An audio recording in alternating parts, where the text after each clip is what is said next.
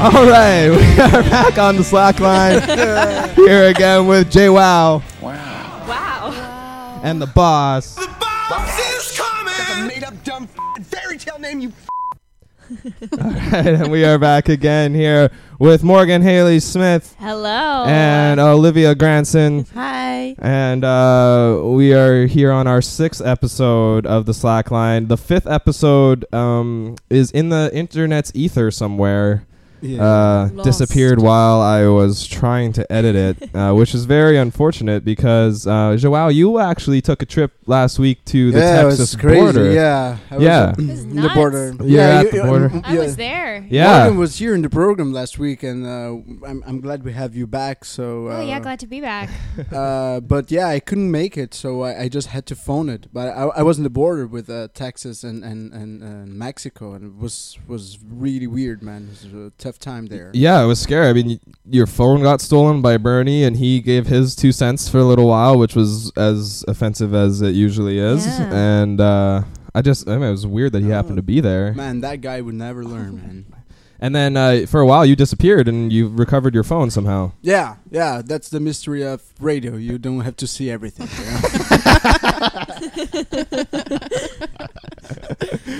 But it really happened. Oh yeah. Yes, it really did happen. I was going to meet Jerry there, but unfortunately I couldn't go all the way to Mexico City. But yeah. Well, we'll get Sorry, Jerry. Jerry. We'll get Jerry to call in. I'm sure he's listening right now. So.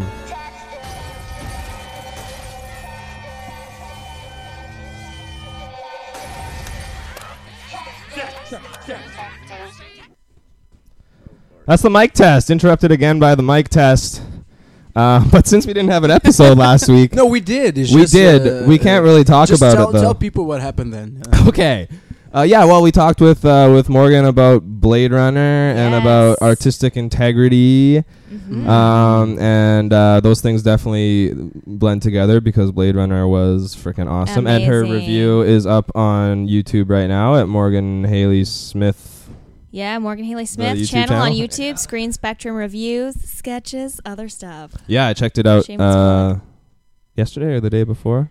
Yeah. I agreed with most of it. We talked about it pretty in depth. Oh, yeah. So, But I think maybe it was a sign because we had some serious spoilers in this episode about Blade Runner. it's true. Oh, Well, they we weren't that better- we brought it on serious. If we covered ourselves. that episode later on, people would have chance to see Blade Runner. That's a good before point. This comes That's a out. good, well, they weren't that bad of spoilers. No. No. No, they were good, but they were spoiled.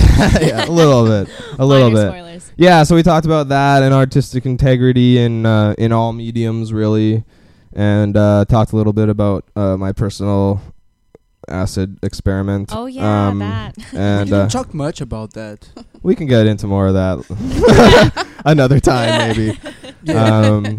And so we are joined. I guess we didn't really introduce Morgan because we had a great introduction for her last week. So Morgan, why don't you tell us about your YouTube channel again? Yeah, for sure. So I am Morgan Hayley Smith. You can find me on Morgan Hayley Smith on YouTube. I do movie reviews on Screen Spectrum. That's a division of my channel. I also do sketches, channel relatively new to be released. So one sketch up right now, but more coming. And that's the Tanner Tonight stuff? Yes, Yeah. the immortality is Yeah. overrated. Yeah, that's a funny one. You got the vampire that Yes. is a slacker vampire that hasn't done anything with her life. Exactly. With her immortality. I like that one. And we got Olivia Granson in the house visiting from Calgary. Hey guys. Yeah, she is a Montessori teacher or assistant instructor and teacher and yoga instructor in Calgary. And why don't you tell us about what you're doing over in Calgary, Olivia? Well, I came back from Asia at the end of August, Nice. which is where I took my teacher training. That's right. And I've been working at the Montessori preschool for a few years. I kind of do a bit of everything. I work with the kids, and I'm kind of like almost a personal assistant for the owner, and I do admin stuff and just everything. It's great. I love And so it. what, for people that might not know, what is Montessori? Well, it's actually the theory is called the Montessori Method, and it's an educational system set up by, there's a woman named Maria Montessori, and she is from Italy, and she started this whole system of education just based off her life experiences. So what is it different? How is it different than what we're used to? Well, so in a Montessori classroom, there's actually, they have all the different subjects, like they have arithmetic and English and all that kind of stuff, but they have different works, like different work activities set up around the classroom, and the kids are free to choose after they've had a lesson on each of the works. They're free to choose whichever work they want to, whatever they're inclined to try for that day. So nice. Yeah, That's really cool. it's awesome. It's they have like the freedom of choosing whatever, and it's really interesting to see like how it works. So it's cool. Yeah, There's no desk. There's no desks or anything like that. They have little tables set up around the classroom, but yeah. Cool. Oh, that is interesting. I never thought about that. They don't have like an individual space necessarily. Like, do they have? They must have a space to keep their stuff or whatever. I mean, I'm working with ages 19 months to like 6 years old, so they have their own little folders. Yeah. But I'm sure it might be a little different for the grade school students. Would have been interesting to have your perspective in on our last podcast. Then we were talking a lot about intuition and school systems as well. Yeah, like how it's like not necessarily catered to creativity. Yeah, or catered necessarily to helping people expose their raw talents, which I think is the idea behind Montessori, is to like have people find what they're good at and excel at that. Yeah, actually, that's one way of looking at it. Yeah, I never really thought about it in that way, actually. Oh, what way do you think about it? I don't know. I it's honestly like I have a hard time thinking about it in like the full scope of it. I kind of think about it in little bits. Like, I mean, you and I have always talked, like we've been talking a lot about like redirecting children instead of scolding them. And also another thing with Montessori is to not like, especially in the age group that I'm working with, they try not to bring in any like Disney characters or anything that's like all about imagination, especially in this age group, because they can't really differentiate between imagination and real life. And one of the things that Montessori taught was real life is beautiful and you should be looking at real life things instead of always like floating off into your imagination, which I kind of struggled with at first until I thought about the age group and how they can't really tell the difference. So it's almost confusing for them to always have those like different types of TV shows and books and stuff involved. Interesting. Yeah. Olivia, how does this method, or if it does, resemble to Waldorf method? Waldorf is more based around the arts, actually. Yeah, so Montessori does put focus on the arts, but Waldorf is like almost all about the arts. Yeah. Because it's interesting when you see adults coming out of those methods. Yeah. They are different people, you know. Like I don't know. I've known some of the people that came out of the Waldorf method. Yeah. And they are just so much more prepared to life, you know. Like I don't know. They emphasize something that regular school doesn't.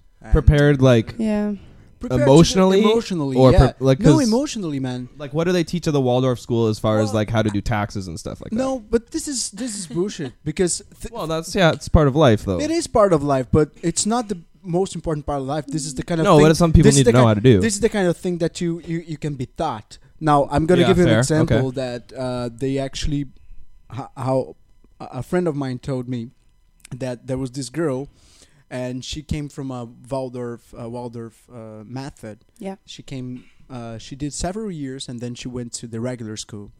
And the kids in the regular school started to bully her because she was different. But she was so conscious about herself. She was so present that she would ignore the kids, and eventually they just stopped bullying her. So you see, like this is much better than know how to do taxes. Yeah. Nobody teaches how not to be bullied. That's a good point. Yeah, but also they don't go like these methods usually don't go past. Now don't quote me on this, but I'm pretty sure they don't go past like grade school. So like to grade 6. Some go to junior high, but like you said, she went to like she went back into the public system after. And also it's a lot of teaching, like you teach them about healthy emotional reactions, and you teach them, like, that comes back to the redirecting. You're not like scolding them and instilling fear in them. You're redirecting them and teaching them a healthy way. Like, you're teaching them about being emotionally healthy as well. And also there is a section about, like, if you're talking about taxes, they do like that's start just an them example. off, but there's like practical. We all need to know how to stuff. do it. There's practical No, life you just stuff. need to have money Yeah. to pay a lawyer to do it. Yeah, you could do that. There is like a whole practical life section where literally, like, at 19 months they're learning about how to pour and how to spoon and how to like fold and do all those things. So Interesting. I think How to fold. there are certain aspects. How to fold a fitted bed sheet. Okay, well, that's just learn impossible. No one can That's teach that. unteachable. That's interesting. I find it interesting though that it only goes, and you said don't coach you on that, but like it only goes to like grade 6 possibly, because I would say most kids drop out of school in high school, and I would say most, like, personally I would say most of those Not kids if they're are from the because Montessori method.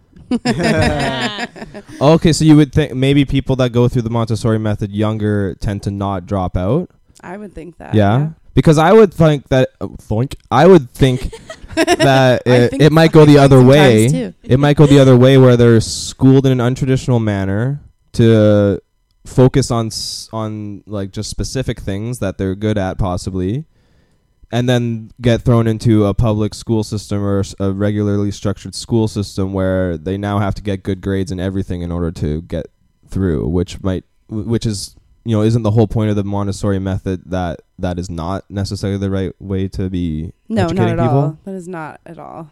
No? I don't think so. And like, honestly, think about it. If you, like you said, that girl got bullied, but she just like was in such a healthy state of mind that she eventually didn't phase her. So that there has to be something said for that. Oh yeah, no, I totally agree. I would just think that you would have, there's still discipline, but I just think you would struggle with the idea of like, okay, so until what's grade 6, like 12, 13 years old? Yeah, 12. Yeah. Okay, 11, so 12. until you're 12 years old, you've had this kind of freedom to go around and choose what you like to do in the classroom. And now you're thrown into a situation where you don't have that, and you might be sitting in math for 3 hours when math is not your thing, and failing math or something like that, and now failing school all over the place because. And I'm not saying that I'm arguing that the Montessori, like maybe not the Montessori method specifically, but this type methods. alternative type of method should be getting pushed through all the way, and not just. There are some. I think my cousin took she was in like, it was kind of an alternative method of teaching, but she only took it in high school actually. And I think there's also something to be said for the fact that school is like the transition even from junior high to high school or elementary to junior high school, like it's jarring either way. Like I was taught pretty much in the classic public school system, like just your standard way, and it's like it's jarring either way. I remember being like I was just flabbergasted that there's a word for That's you. That's a good one. Yeah, like it that is. one. It's a good one. School, you'll learn words like that. But I was so like blown away by the fact that like someone told me in high school, they're like, oh, the only reason we learned this in junior high was so that they could like weed out the people that were gonna go to this math. Yeah. In high school, and I'm just like, what the fuck? Yeah. It's interesting though. Even in and it's university. Like, why? Yeah, and I never saw that kind of math again.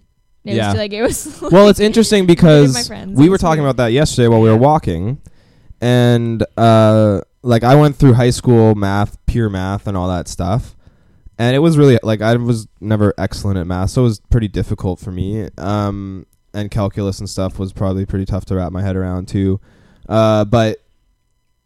It was kind of like, it was implied in our school that pure math was like, if you were good at math, or if you were this grade above in math 10 or whatever, then you should go into pure math. Yeah. Which is not necessarily the case. And applied math was looked at as like, well, if you're below 60, then go into applied math. So it was looked at as like, well, if you struggle with math, then applied math is your thing. It's like, well, that's not necessarily true because I didn't go through applied math, but I was just informed the other day because I was like talking about taxes and how we didn't learn how to do them really and stuff like that. And Olivia was like, well, that's what applied math is. Like, that's all it is. And I was like trades and like trades stuff. Yeah. I didn't even get applied math. I'm like a very like, it's weird. I'm a logical person, and I know math is technically logical, but I'm like a very big why person. So I can't accept, like my brain will not accept equations if I don't know why. And every teacher would be like, well, you don't need to understand why. Right, but that's what... And I'm like, I don't get it though. But that's like, what applied math... Why. That's what applied math is, right? It's putting math in context of like... I didn't get what... you I didn't understand why. Well, I mean... There's an end result to like the things in applied, but I got that because I was taking a pure math course in university. I failed miserably, obviously, but I was always like, okay, so we do all this stuff, and then like, is there like a picture that I can look at for the end, or like, is there something that visually can show me why the hell I'm doing this in the first place? Right. She's like, people learn. No, it's kind of abstract. I'm like, you're killing me. Like, I can't. This just I can't deal with that answer. And it's really hard to know why you're doing. Like, well, I think there's an awful implication of why, like,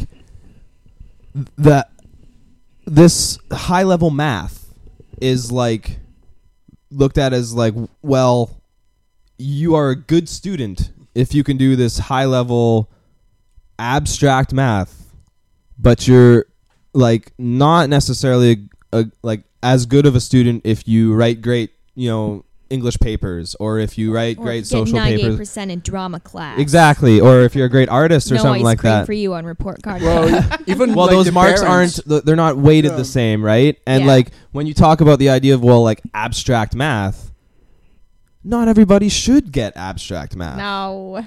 So why? Anyways, I'm just ranting about it. JWoww, you had something to say and I interrupted you. No, it's okay. I like even the parents. They if you say, "Oh, I'm very good at physics education." Oh, what about the math? Exactly. You're not going to be a doctor unless you go like that's what it always comes down to. Yeah, too. but I understand when you say like the applied one. I used to be a very very poor mathematics student. Hey, me too. But I was good at physics, and this physics had a lot of physics mathematics. Applied math. Yeah, and physics makes sense. Math. You know why you're figuring it out. It's like applied and to then the you could actual see. world. I could actually see where the math was going. Yeah. Like, okay, this if you apply this here, this is gonna happen, and this is gonna happen. Right. And and I was like one of the best students in physics, right, and one of the worst in mathematics. Because like in mathematics, it's just like, okay, here's your 10 fucking polynomial things to calculate or to find the derivatives of these equations, and you're like, what is a derivative and why do I need to find it? Yeah. And it's like, well, what's I don't even the remember. Story here? I don't even, like, I went through all of that shit. I don't even remember what a derivative is, just that it's a word and it's a thing I had to find on the paper, and it took a fucking sheet of math to do it. And then the next year they were like, oh, you can just do it this really quick way by moving these exponents back or something. I'm like, well, what the fuck? That's one thing. Why did I have to learn it this way? It's like, well, so you understand. Like, well, I don't understand. Yeah. I just memorized it. That's like a big deal. Like, I think that's why I think I could have been good at math. I remember like in 6th grade, as early as 6th grade, we were doing like algebra or something like that.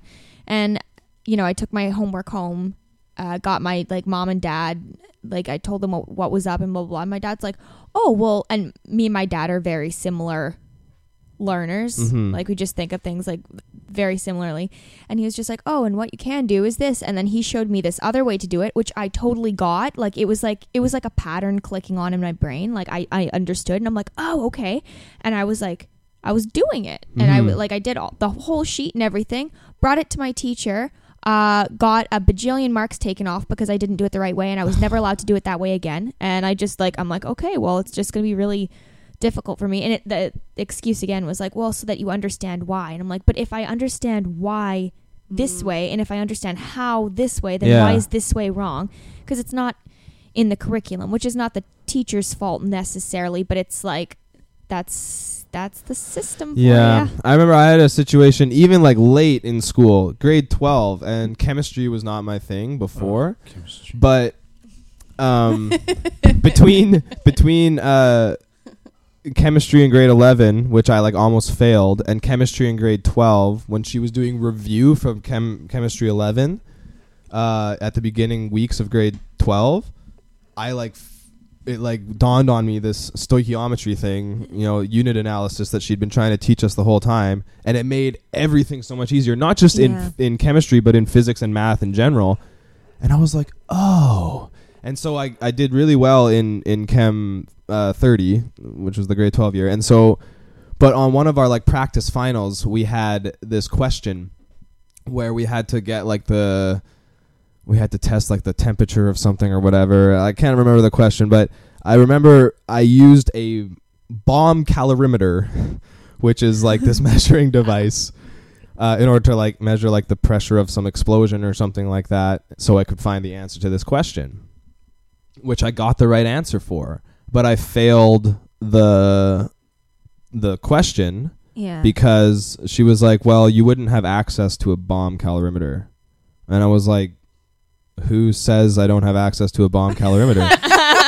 We learned about bomb calorimeters. The bomb calorimeter is the only specific of this whole thing that I actually remember, is that I used it. I don't even remember what it does. It's just that you explode something in it to measure like pressure or something. And I was like, you could tell that she was like, I want to give you the mark for this. She basically said it to me. She's like, you're right, but if you put this on your diploma exam, you would fail. So just don't think differently, basically. Yeah. But she was like a sheep. She was like she was like a university professor turned high school teacher in her retirement, so she was really great. She was really cool. But yeah, she basically told me like, you're doing it right, but do it the other way. I might be wrong, but even with mathematics, if you're not like, I don't know why people separate so much, because creativity, it's in everything, even in math. Like if you take for Einstein, for instance, like super creative guy, if you think about it, like he just applied math for a creative idea that he had. Right. But it's creativity as well, I don't know why we separate that art is here and then math is here. Like, why can't you do math creativity? Totally, man. Like, interestingly, I found that one of the good parts of math, or one of the parts of math that I was good at, was trigonometry, which is like, and geometry and shapes. And me too. When I thought about it after like high school and stuff, and just kind of like sitting there thinking about like, why was I good at trig and not at other stuff? And then I thought about like, well, I was doing art like all my life, and I was doing trig all my life to figure out not like the exact angles of stuff and things, but just like doing it intuitively doing in my head that this has to be this in order to make this the same shape and all that type of stuff. And so obviously once we got into like geometry and shapes, I was really good with it because it made sense. That's why everybody can remember what a 45-degree angle and a 90-degree angle is, and like those very like base we use things, them all the time. Like we see them everywhere, and like at some point we just learned what that is. Mm-hmm. That's true. I remember at Mount Royal my art teacher told me there's a mathematics art course. Oh yeah, that's a really? big and a lot of the great like masters applied. Because, if you were like a Renaissance man or something, you knew like everything. You knew science, math. Yeah, those people were like all around geniuses. Yeah, but they got into that intuitively. You know what I mean? Yeah. Like most of them like did not went to school to learn all the matters of math and then apply. Most of them was just like art and intuition and and angles and. Yeah, doesn't that say something? Like, we sort of touched on that subject. We won't go down the road that we went on earlier, but like, doesn't that say something about, these people that kind of buck the trends? And actually, we talked about it with artistic integrity last week. Like, people that end up, revolutionizing something like art or math or something like that are people that they're not doing specifically it step by didn't step. do it that way. Found a new pattern and went, oh, this works too. Like, let's explore this further. And maybe it doesn't if you apply it to the rest of it or whatever, but you never know unless you actually like explore those types of things. And I feel like for some reason in like, this Renaissance time, there was more openness sort of like people's ideas on how the world should work, because people were open to the idea that we haven't perfected things, like we're still moving, because so much, and now it's like, no, this is the way we do it, and this is how it should be done. And we're like, well, why? Like, we've always been changing things. This happened like previously. If you just stay in the topic of art, if you get the guys from the German expressionism, they actually broke a pattern because everything was meant to be that way, right? And they started just like revolutionizing how to paint and everything. And for a while, that was thought to be like stupid or not the right way to do it. And then actually they were actually genius, right? So I just find it really odd that like in kind of all aspects of life, even on like micro scales of like a business or something that has a lower level employee, presenting a new idea to them or something like that, and they just shoot it down right away because it's Kenny the copy guy, and what does he know? Even though Kenny the copy guy has better education than most of the people that are working in places higher than him. Let's not listen to Kenny the copy guy because why could he have good ideas? Because they get insulted by it. But like that's people's not own, yeah. But I mean, like that kind of that idea sort of permeates from that small petty level to like high level of like just the way we run governments and the way we make decisions on things. And there's all like we never look back on maybe we should listen to the guy who's so vehemently against putting lead in our gasoline and everything that he's willing to like tarnish his entire reputation and go poor because he doesn't get paid for his work. Maybe we should listen to that guy instead of the guy that's obviously being paid by the petroleum corporations and lead corporations. And like I don't understand why we don't deviate to there's safety in not pursuing like what is it, like a creative, we were talking last time about creative compulsion, like when you got to do something. Like sometimes creative compulsion, it gives birth to some really shitty ideas. Like you gotta kind of have to be open to having a shitty idea or having something that doesn't work, whether it's a project or like even a teaching method. Like nothing was ever certain when it started. Totally. But now we take everything as certain. We take because we think we have it all figured out. Yeah. We think we can learn from the past and everything. And it's it just, or maybe you can argue that change has always been this slow. I don't know, like because we look back on it with historical context of like, well, Michelangelo and Leonardo da Vinci kind of like abolished your. I know my credibility is shot right to hell right there. Anyways, man, it's a good trend of thought. Yeah. All these people, I don't even know, to further tarnish my credibility. I don't even know, if those people even overlapped in age and all this type of stuff, right? So maybe that change wasn't as quick as we look back on it, or I look back on it as seeing, and we are like, because there are different teaching methods and stuff obviously coming through, and there are different ideas about pretty much anything that try to push through, and eventually the right ones, or not right ones, but eventually the strongest ones, I guess, or the most popular ones do. It's really difficult because no two people are the same, and we're obsessed with trying to like generalize everything, and we can to some degree. Yeah. Like, well, you kind of have to though when you're trying to apply an education system to a society of, well, let's say like utopianly 6 billion people. We all have the same education system. 7 billion people. Yeah, 7. I was just fact check that. Yeah. 7.12 billion. 7.12. Yeah. You have to generalize, right? Yeah, but still with the individual in mind. Like you can't just. Or maybe there's a way now, as we kind of get closer, and this is, as we kind of get closer to like merging technology and biology and stuff, maybe there is ways that we can get into people's genetics and think and see like, wow, this person is, predisposed to these types of things. Let's steer them in that direction. And it's really funny too, because I'm starting to believe, like, just for the past few years, just pursuing something creatively and kind of meditating on, like why people are the way they are, why creative people are the way they are. and what like draws people to those paths. Whereas instead of like, I'm going to be an accountant or something. I don't know. Do you something. choose that? Yeah, like I don't know. Some people do. Yeah. Yeah, some people do. That's, hey, well, that's what I mean. Some people that's their jam, man. Some people love doing math. Like there's nothing. That's my mommy's jam. Yeah, there's nothing wrong with that. True, yeah. We need people like that. Otherwise, we're lost. Oh, yeah, totally. Exactly. Yeah. Who's gonna pay our bills?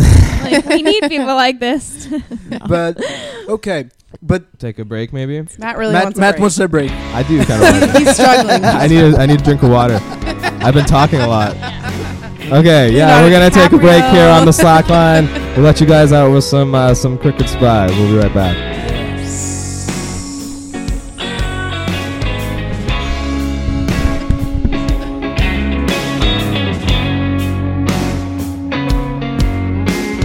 Hey, mama, I know what you need, but I never met a woman with so much greed.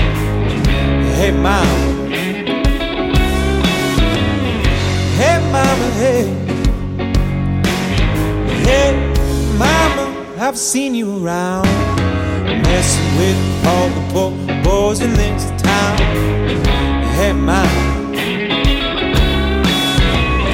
Hey, mama, hey. You burn this whole place down just to wear the crown.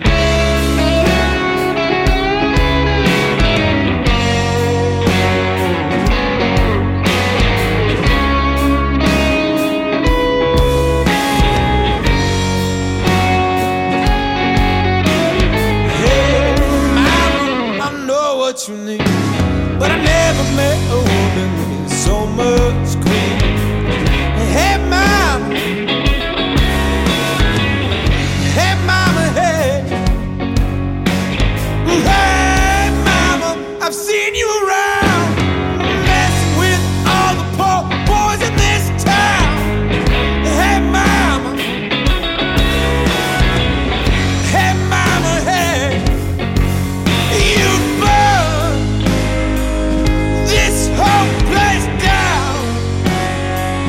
Just to wear the crown.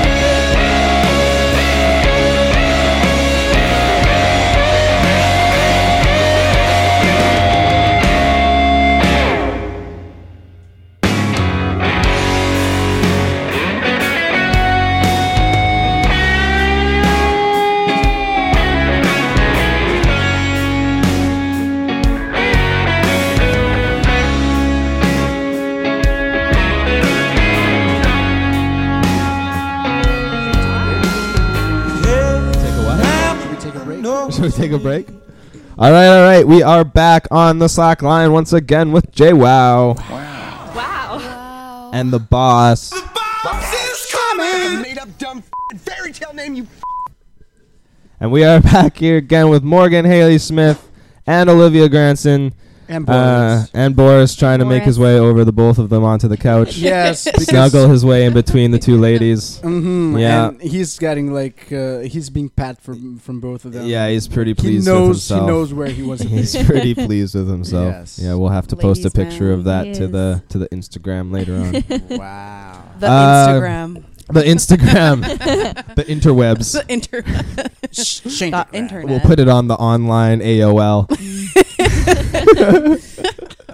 Do you guys have Yahoo? MSN Messenger? ICQ? ICQ? We're dating ourselves. We're Wow. dating ourselves. ICQ. Man, that was too old for me even. Fuck. No, I don't even know what that is. Just barely. That was the precursor to MSN Messenger. Oh man. It was ICQ, but it's like ICQ. Oh yeah. Yeah. Oh, that's why. Yeah. That's why. Uh-huh. Okay, because like And it was like you could kind of, I don't know, I didn't know much about it. My older brother was on it a lot. Oh, thank you, Matt. Dude, you're only a year older than me. You're aging me. You're aging me. Yes. Yeah, we are back. We were talking, what were we talking about? We were talking about schooling and education. System, And we're shifting. We're shifting now. Yeah, Yeah, we're shifting now to our main topic of the day. The Me Too stuff that was popping up. Yes. You know, it's not a nice topic, but I wanted to bring it up because I was seeing, you know, many more women than I felt comfortable with, as friends and stuff, especially posting, not just Me Too, but, you know, some of them posting their stories of harassment and stuff like that.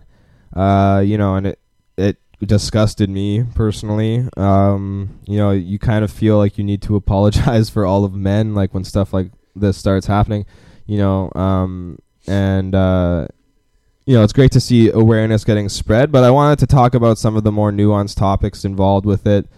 You know, I think we can all agree that there's pretty, you know, strong lines of harassment when you're talking about, you know, using words like slut and whore and like grabbing people and, you know, all the way up to very serious, you know, sexual assault and stuff like that. That we can all agree is like not okay, you know, and Yeah, I don't know. No blurred lines there. Like, No, that's just bad. I mean, we do need to talk about how we can address that as a overall serious problem, from the perpetrator standpoint, but also from a victim standpoint too. Because, you know, I spoke with Olivia about it the other day about like, well, you know, how do you feel about, you know, saying something when this happens, you know, when it's your boss or when it's a friend or something like that, you know, as a guy from the outside that wants to see women feel safe and stuff, to me it seems, you know, normal, or like it should be normal to be like, wait, don't touch me, like that's not okay, and I'm gonna go tell the people that should be told about it. But like, it's easy for me to say that. I'm not gonna say I've never experienced sexual harassment, but you know, it's such a different context between men and women because it's usually from a position of power or something like that, and like in the context of somebody like your boss, you know, sexually harassing you, like what do you do, right? Like who do you talk to? They're the head of it. You know, yeah. What can you do about it? Yeah, and there's a lot of different forces at play to the, like, just the changing. We were talking about the changing social climate too, about what's acceptable and what's not, and then what our responses to that are. And you know, it's like when is it okay to just literally turn around and, you know, tell somebody off for doing something wrong, or when you should, you know, maybe give someone the benefit of the doubt and say, okay, maybe I should be educating you instead of, you know, punching you in the face. I think you can't something. generalize that. Like, you really have to take that. Yeah. Each situation individually is so different. Right. Like if you're having a conversation with someone and they're using derogatory slang words, but they're not being aggressive about it and they're not like being physical about it, then I think you can give them the benefit of the doubt and have a conversation. But if it's really aggressive, like, getting an ass grab. Yeah. Yeah. No, Like those ass grabbers. Do you Them both ass grabbers. do you guys think that now we're approaching a new era on that? Like we've seen a lot of these things coming out, not only by random normal people, but like recently we had a lot like of celebrities. producers, Yeah. Yeah. Hollywood Harvey producers, Weinstein. People in the public eye. Do you guys think that this is a new era of women actually having a saying and speaking out, and something actually happening to these people that were untouchable in the Well, past? one of the things that I think is really great about the Me Too movement is like, you know, you could say a bunch of different things about what it's actually about, like whether it's about, you know, like putting a spotlight on these horrific things, or, you know, like just about coming together and just saying like, hey, this is a normal thing that happens, like you're not alone. Mhm. And just the fact that people are coming forward and using, you know, like using this movement and like, I guess like getting comfort from it. Like there's a lot of people that wouldn't have, they've even said like they would not have come forward and admitted to this, because despite the fact that you were, you know, that something may have happened to you and you technically were not in the wrong, there's a lot of shame that's around that. So it's good. It's a good thing that's coming out of this movement, that people are kind of standing together and being like, hey, it's okay. Like you can, well, like it's not okay, but And It's okay just that unifying. you're upset kind of. about it. You Yeah. know, it's like it's a good thing that you're upset about it, because Okay, so but being upset about it is one thing. Doing something about it is different, right? Like, of course, being you upset feel about it how leads- you feel about it. leads to changing it, though.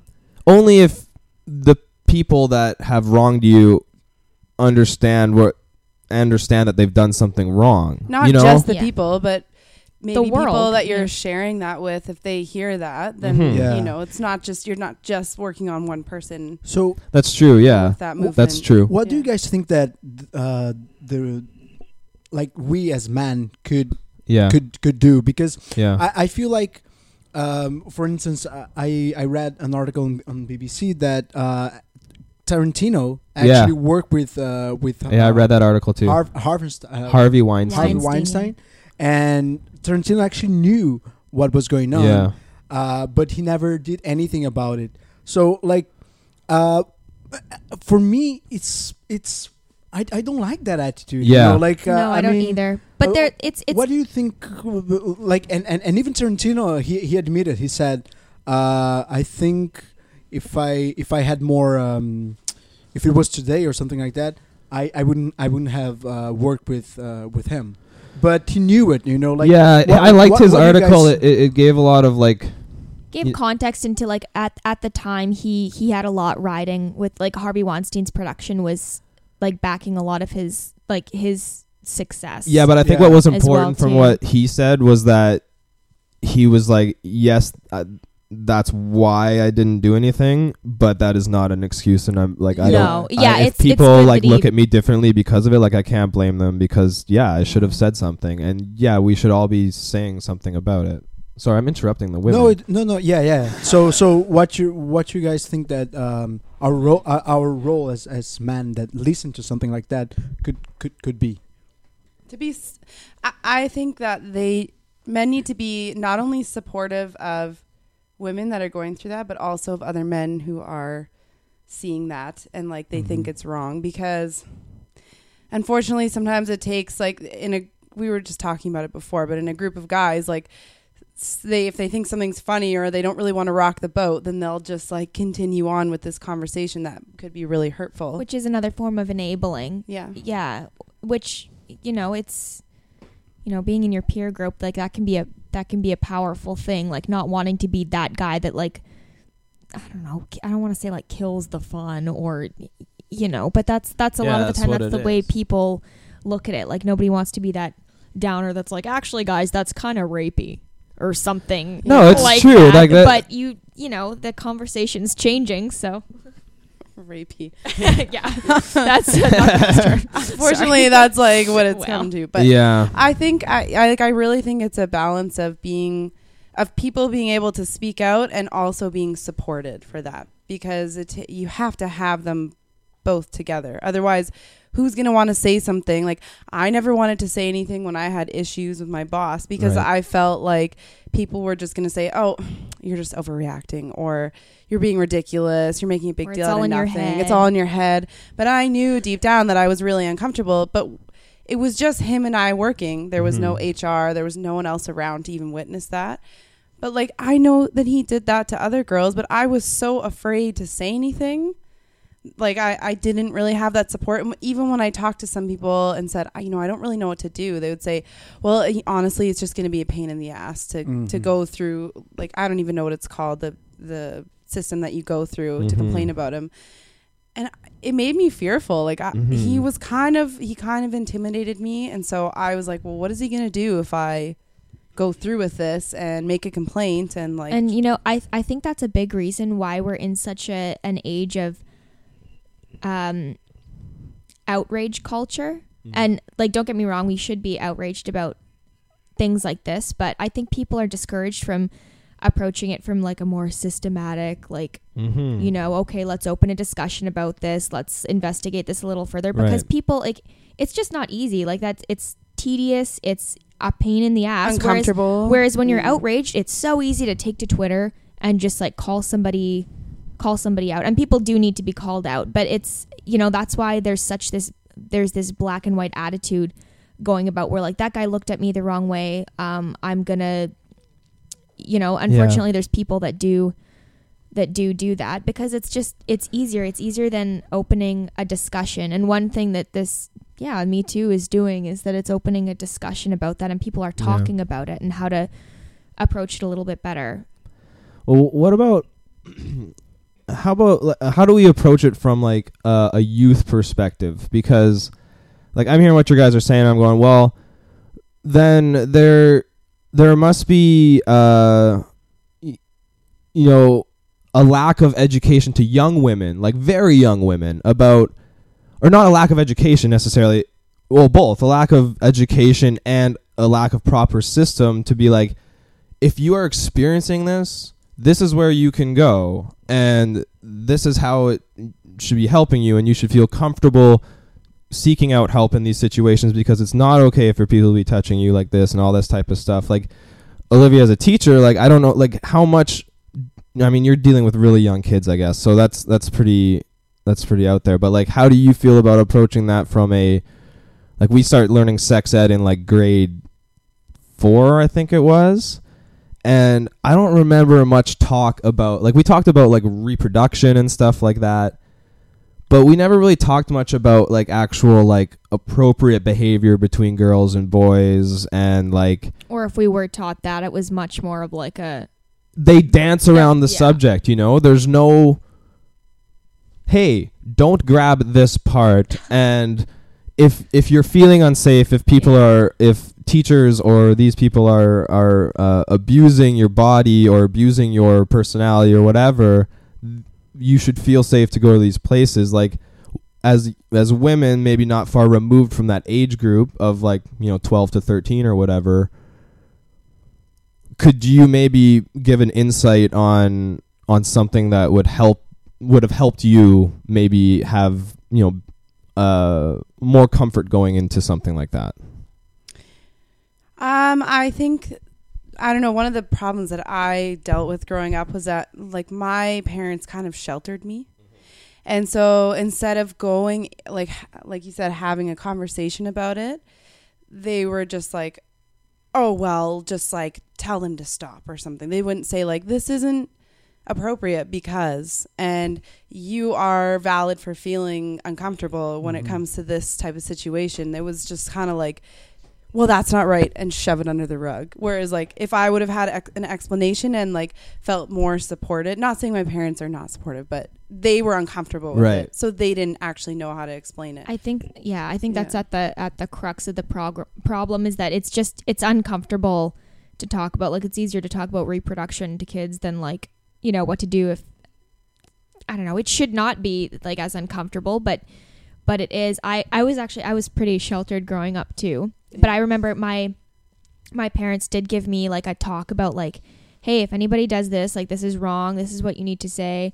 But the consistency of that education was weird. Like, that's the lessons that I got from my parents. Mm-hmm. And then if I ever dealt with something when I was in school and something was happening and I'd go to a teacher, it would be like, you know, like, it'd be like, oh, that's just like, they're just being stupid. They're just being boys. Just ignore them.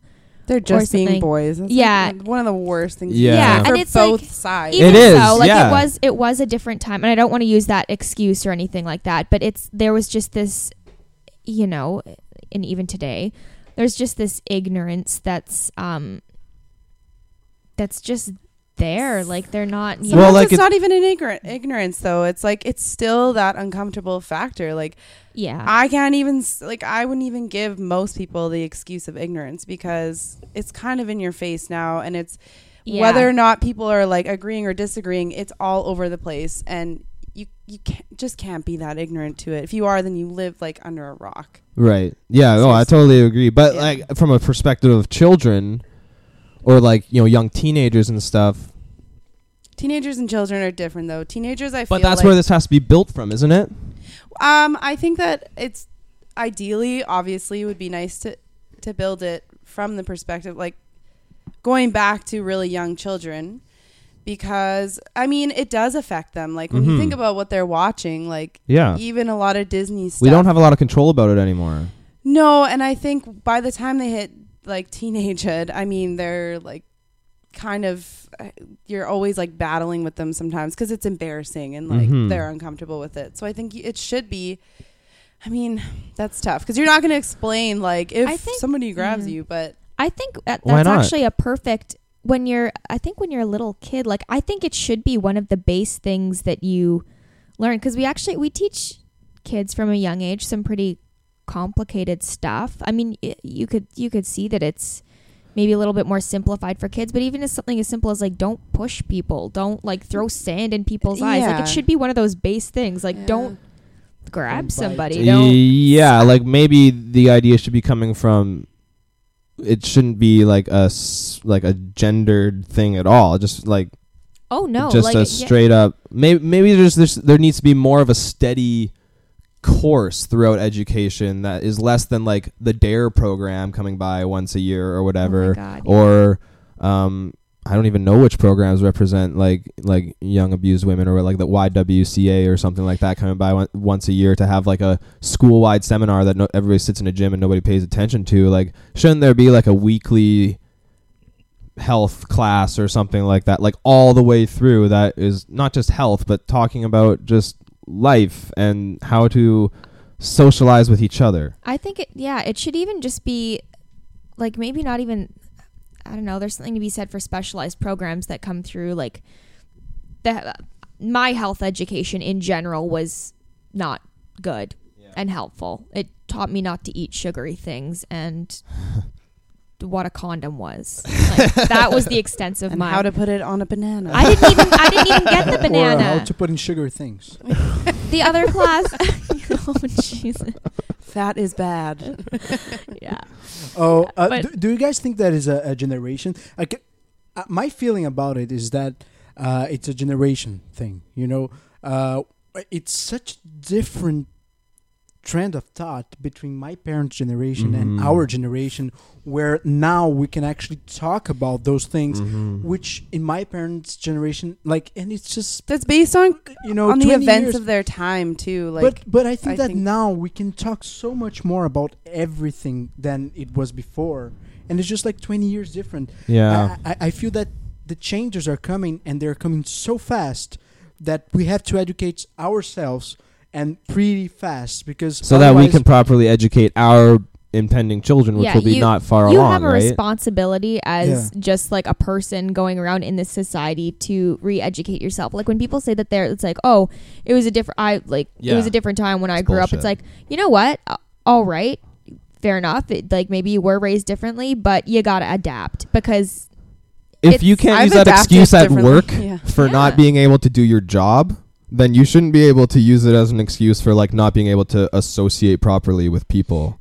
Like, if your boss came up to you and said, hey, so you're not running this program right, this is how we run it, and you went, well, that's how I've always done it. There are people who do I know, but Yeah, if you're, there are, but that's true. We talked about that, I guess, just a second ago. You're wrong. But like if you said that to your boss, you'd be fucking fired. Exactly. Yeah. I've seen it happen, and they haven't Yeah. been fired. So I'm not gonna lie, but it shouldn't happen, but it does. I guess like there was a pattern where we as men we were educated that worked, not really worked, but I feel that Instilled. yeah, for 60 years that was the thing, you know, the man like that, the woman like that, the man like, and something like now we broke to that pattern, and we have women in more in a situation where you guys have more power over in the structures, right, in the companies, and like I mean, that's like been a long time coming. There's been how many waves of feminism? So it's true, but that inevitably it'll happen. that's a new eventually. wave now, right? Do you think like There is today a new there's wave, a new wave? But it's not like, oh, it's just happening so fast right now, because feminists have been trying for a long time to get this. It can feel like everything's happening really fast, I think, just because of how quickly we absorb information and how quickly, you know, things get shared, and like it's easy to feel Yeah, like, but kind that of overwhelmed with all of that. But that something like that is very much in its infancy, like the transfer of information, like the internet, and how long we've been using that is like less than a decade, really. Like en masse, like Facebook was just like a thing, like what, 2006, 2005, like it's not that long ago. So anyways, like, and how we've been using it, especially over the last few years with like transferring of political ideas and stuff like that. Yes, it obviously quickens the pace and we see these things and might change our perception for how fast they're moving, but I would argue definitely also changes how fast those things are actually moving. Mm-hmm. And I would like say with on kind of Joel's point, like you now, I think as women have more allies on the side of men than ever before, as far as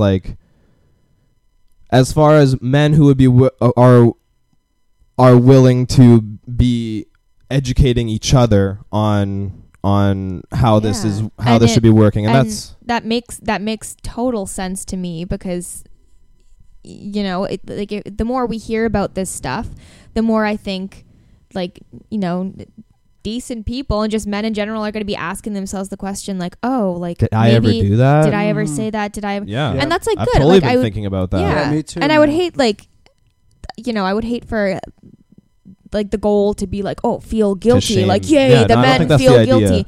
No, but it's just like open up that in your mind. Just be aware of it. Like, that's a good, because you it's a good thing. I'm not gonna lie here.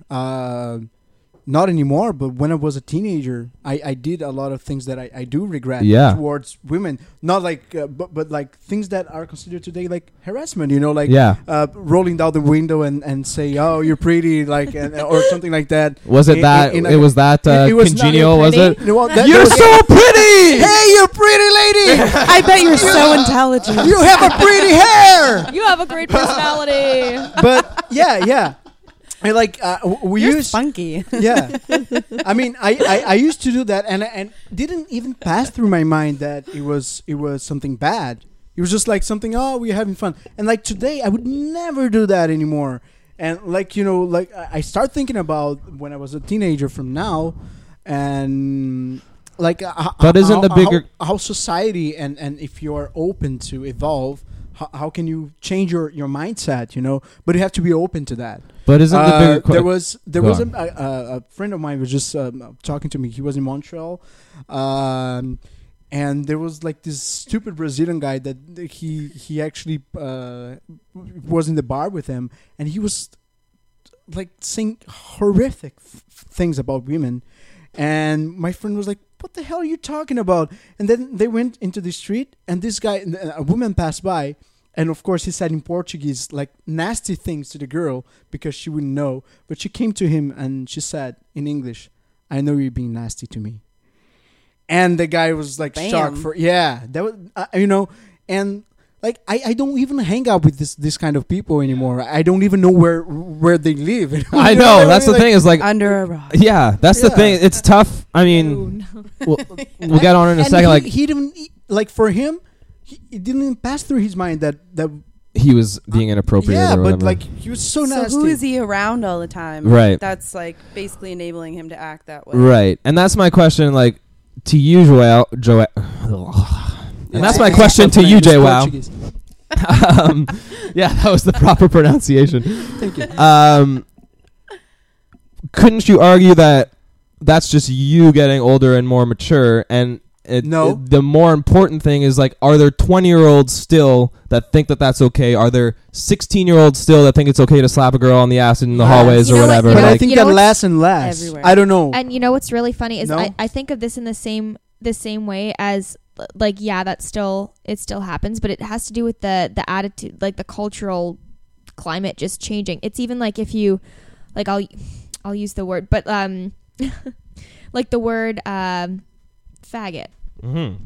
If you watch movies from like early 2000s or something, like you'd have your like nice guy, nerdy main character, like that was just a word that was dropped, and like you know, you can tell from like watching stuff nowadays and going back to, you know, any media like magazines, movies, whatever media we consumed back then, and seeing, you know, words like that come up or certain headlines, you can already see the times changing. True. And nowadays, if you heard somebody, if I heard somebody calling someone else a faggot or just like dropping that word casually, like it's changed a little bit. Like I automatically see that person as like, I don't know where you've been for the past like 15 years, but that's not a thing anymore.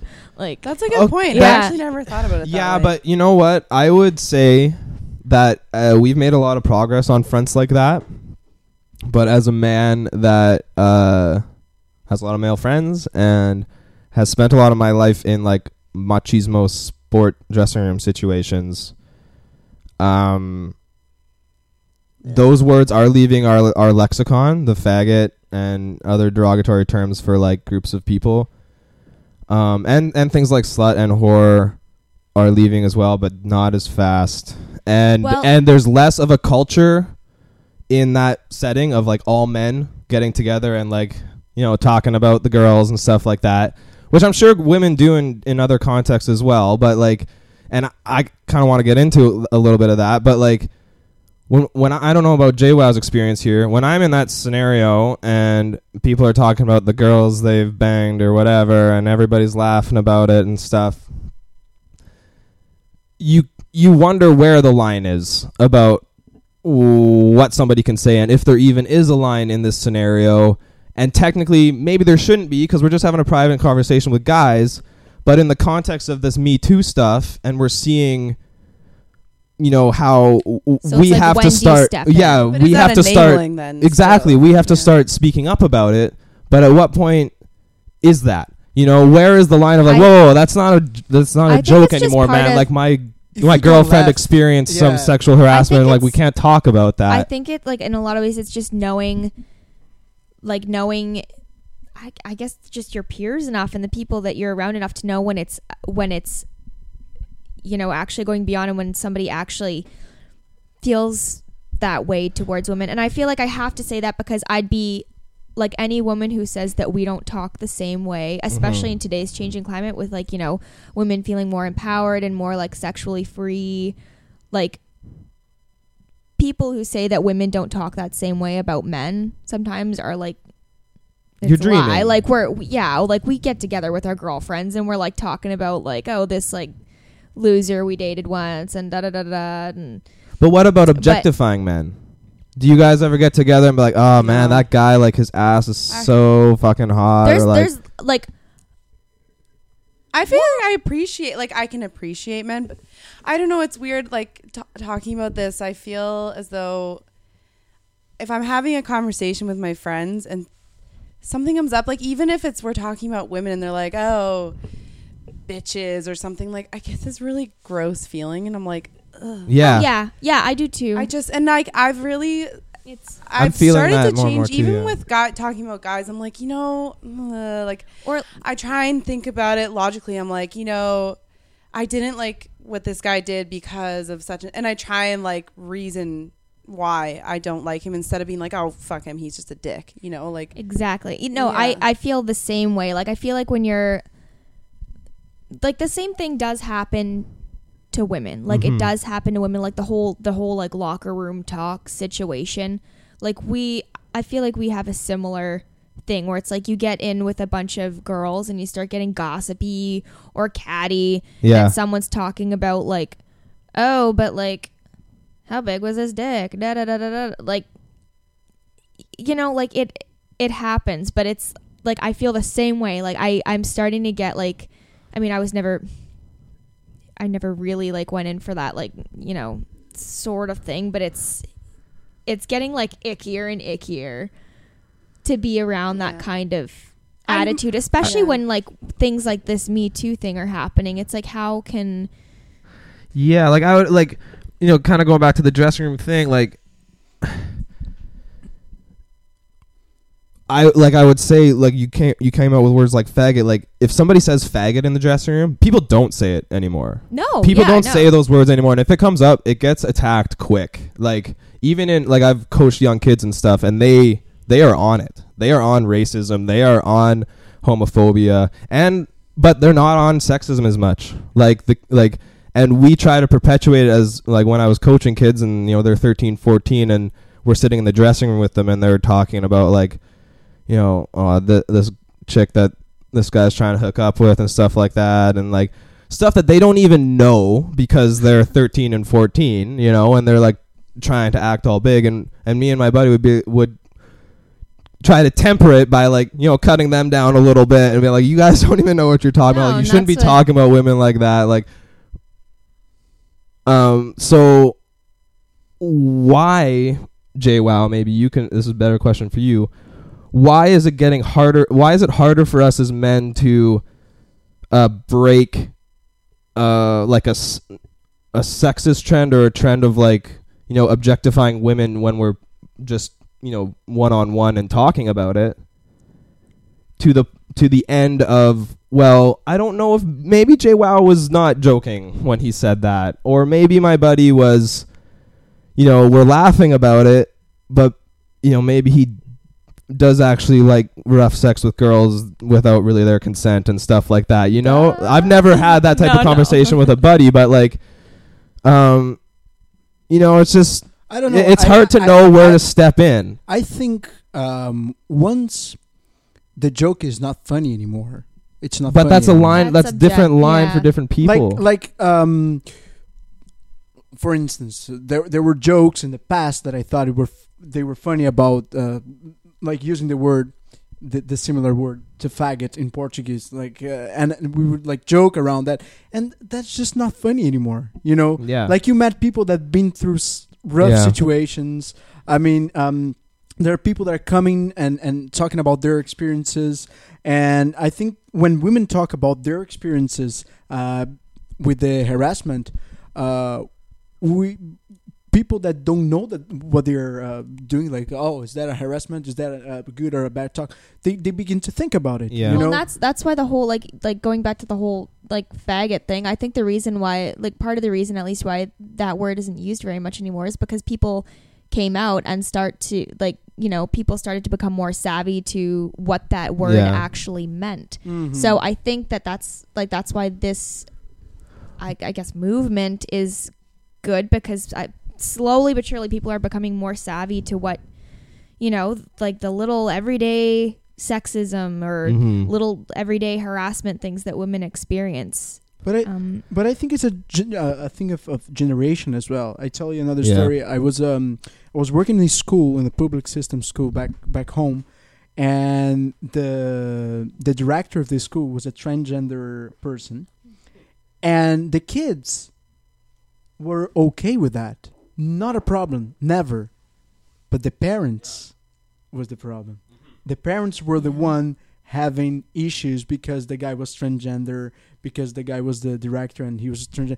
Not the kids. The kids love the person, you know, because they don't care. Well, They don't care I what mean, he is. kids and teenagers. When I say kids, I say I meant teenagers. because humans are creatures of habit. So the parents, obviously, it would be a generational, like that's definitely part of the problem, but they have been exposed to so much of, oh, well, this is good and this is bad and this is weird and you just shouldn't even do this. Whereas think about now, like how much exposure we have to being more open-minded and learning about, you know, like how this makes someone feel, like, and kind of breaking those stigmas. Like it's just, And there's always going to totally be different. there's always going to be shitty kids. Yeah. Like there's Oh, just yeah. there's always going to be those people that are resistant. Like sorry, it's always going to be there and be happening. But I it's not think the it's people, not and they're shitty. Yeah. most people anymore, right? I don't know. I feel like there is a trend of like new way of thinking. There's I definitely think a that trend when of- I run into people who are still stuck in that loop. Definitely. I mean, But I it's think not most the of trend them, right? the trend is in the Comes in proper waves. direction. Yeah. I think we could all pretty much agree on that. But like, it is, yeah.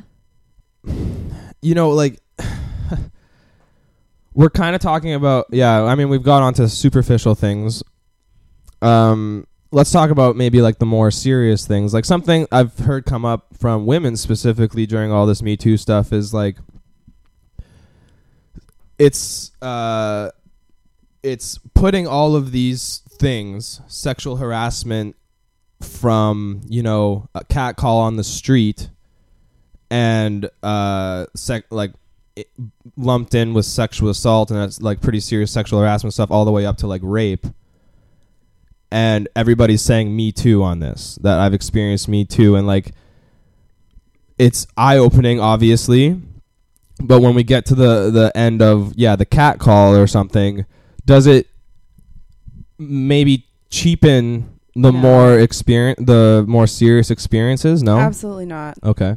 No, No, that's like comparing problems and being like, oh, I'm like having a really shitty time or a really rough time in life, and then comparing it to somebody who's like homeless or has cancer or Okay. something. That's totally like you're still valid for it, but And obviously you people- just have to, it's yeah. individual, right? But still, people are going to think that. Yeah. Like there's still going to be people that think that it's cheapening to say Me Too, or think that it's implying that, you know, something happened to you that was much worse than what actually happened or whatever. But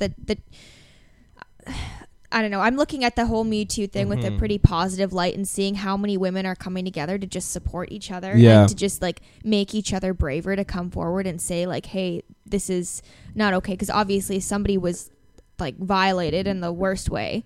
Yes, that's bad. But if somebody comes up and says something disgusting to me, didn't physically touch me or anything like that, I'm still like, I still have a right to be upset about angry. it. And it's and it's kind of. And if you say, oh, well, it's cheapening it, well, then you're going backwards. Because Yeah. then those people who've gone through that are still going to feel ridiculous, or like it's all in their head, and then it's confusing to them. I had an experience yesterday at work, and I won't name any names, but I work in a restaurant, and there was we deal with all kinds of customers. Yeah, I wanted to get into that. Yeah, there was somebody that came in and was talking to one of the girls. Like he was trying to get him to like get her to like come out with him and his group, and it was like much older man, blah blah blah. He was saying things that didn't upset the girl that he was talking to, but like it was really upsetting me. Okay. Like it was, he was just like, oh, are you open-minded? Are you open-minded in a girl kissing way? Are you open-minded? Like just inappropriate. And like he was being vague about it, but it didn't take much to see that he was being gross. And he thought he was being like funny and charming and blah, blah, blah. And, you know, I asked this girl about it, and I'm like, hey, if anybody like talks to you about that again, like come to me, or like like just like, you know, you can pass off your duties. Like if you wanted to like go to the back and do something else for a bit and like let me deal with this customer, like that's totally fine. She's like, oh no, like I can handle it. Like I didn't think he didn't do anything. He's weird and creepy. And it's like, you know what? If that's the way that she actually felt about it, then that's, you know what? That's, you know, she's desensitized to it. She's desensitized or to she's it, fearful to make a big deal out of it. Yeah, exactly. Or well, so it's like I it's kind of really wanted to get into the restaurant thing too, because I mean I've been reading a lot of stuff and a lot of people's opinions on this type of thing, and I see it coming up with men and women on both sides of the page of, well, what about situations at like restaurants and stuff or bars where they specifically hire very attractive women, and these, like, as women, like, do you go into those situations like in a weird way? Like, I don't know how to approach this. Sometimes you don't have a choice. Like that's exactly like a type of job that will work for you in your situation. So yeah, you're gonna survive to some degree. You do. Like sometimes you turn it off, and it's like picking your battles. Okay, so which is still a problem. That's still a problem. But that kind of goes back to how men can deal with it, like and dealing in with like a private scenario. Like if I'm at a bar or something, and a waitress looks particularly attractive, and a guy comments on it, you know, not even me or whatever, like oh man, like, you know, look at that waitress's ass in that skirt or something, and all the guys go like, yeah, nice. Is that like, that is the whole scenario that is being that's what is happening here, you know, like that is the point of the tight uniforms and stuff, and like I'm not saying that should be accepted. I'm saying, why is that accepted? Like, I'm asking, why is that accepted as like, because it's instilled in our society. It's like, it's not just in the restaurant business, it's in like everything. But is it, I mean, like in that context, if you see an attractive man with your girlfriends, like we talked about before, walk by or whatever, and maybe you girls talk to each other about it, I'm not being like, look at that tight ass. I'm like, oh, he's cute. Like, I'm not saying it like it's degrees of gross. I've heard women be pretty sexually explicit with stuff like that. And there's definitely with our media too. Like there's a few like, I won't lie, there's a few like comedy kind of like fun satirical Instagrams that I follow, and every once in a while they post something like, it's like very like female centric and stuff like that, and every once in a while I'm just like, ew, did not need that, you know, like it. Well, I'm just curious, like, if you know, do you know what I mean? Like, okay, maybe go into further detail, because detail. Like, I don't want to like call anything out, but it's like there's like funny Tinder stories or something like that, or like weird like memes that are like I saw this one Game of Thrones one. This is just an example. Yeah, it's kind of along the same, but like it was a comedy, like kind of female centric Instagram thing, and the whole comedy of this Instagram is that it's run by this girl that's like kind of like, I don't want to say just trashy. Okay, like it's just like a fun. Do you know what I mean? Sorry. I don't know. This is the Slack line. There is no line. Okay. Yeah. But that's like kind of her shtick, her like comedy. And she posted this Game of Thrones Instagram that was like, it was a picture of Daenerys looking at Jon Snow, like with kind of this like coy smile, and it said like, when winter is coming but all you can think about is 8 inches of snow, or something like something cheeky like that. Like, that's everywhere. That's hilarious. Well, that's everywhere. I'm sorry. So is that an inappropriate joke? It's because I think that's really funny. If it makes me go like, ugh, you know, like, I was kind of like one of those things that we were talking about, like if you hear something like that, you're just like, ugh. And it depends. I thought it was kind of funny. I mean, I like, and it's one of those things where it's like comedy, you could get into a whole different topic with that about what's appropriate and comedy. Like, people will be talking about that forever. Yeah, but when we're talking about the context of like appropriating social trends of harassment and like sexual assault, that still and men being together and not gauging, okay, whether or not it's okay to like to comment on women, like gauging, well, as women, knowing that men are talking about you guys in this way while you're walking by us or whatever. I mean, I'm sure you know that already, or maybe not, but like, what, like, like, we need to obviously stop it somewhere, or like, because like, there's nothing harmful about a guy saying to another guy, like, look at that chick's ass, like, that is nice, but obviously, like, that doesn't hurt anybody. But the larger perception of pushing this objectification of people in general, but women specifically from a men's point of view. Yeah, you know what? I'll take some of the pressure off because I totally understand like the pressure coming from like decent men, like feeling like, okay, it's up to me. I have to save the world. I will save women. I'll save with my radio show. Yeah. Like they're like, shh. All right. I'll take a bit of pressure off there. Like, I think a lot of the progress that we can make is just in the attitude that's changing. Like, obviously you have a responsibility as just a decent person. Like, if somebody's being gross and you think that they're being gross, maybe like just say that's gross. Say you're being gross. Like, nothing harmful in that, but you don't have like. Yeah, it's really hard to say because that's a tough one. Yeah, because when the attitudes change, it's I keep going back to the whole faggot thing, but it's like I can't pinpoint a actual point in time when that just was like, okay, and today faggot is acceptable, and under this clause now it is unacceptable. I can't remember a day when that happened, when it just became unacceptable, but because of the social climate that happened, it just changed. It almost seemed to happen overnight, though. Like, at some point, it was just like, wait, well, there were a couple films that brought some light to it, and they were like pretty brutal. So, but as a kid, like, we use that term regularly to describe like 13, 14 playing hockey and stuff. Yeah, it was like, don't be a fag, and like, yeah, like it was tossed around like nothing. It was like any other just and swear then word, and then it became say probably like in that span of like when I was 13 to when I was like 17, which would have been wow, math is coming back. Which would have been 2004 to 2002 to 2006. Yeah.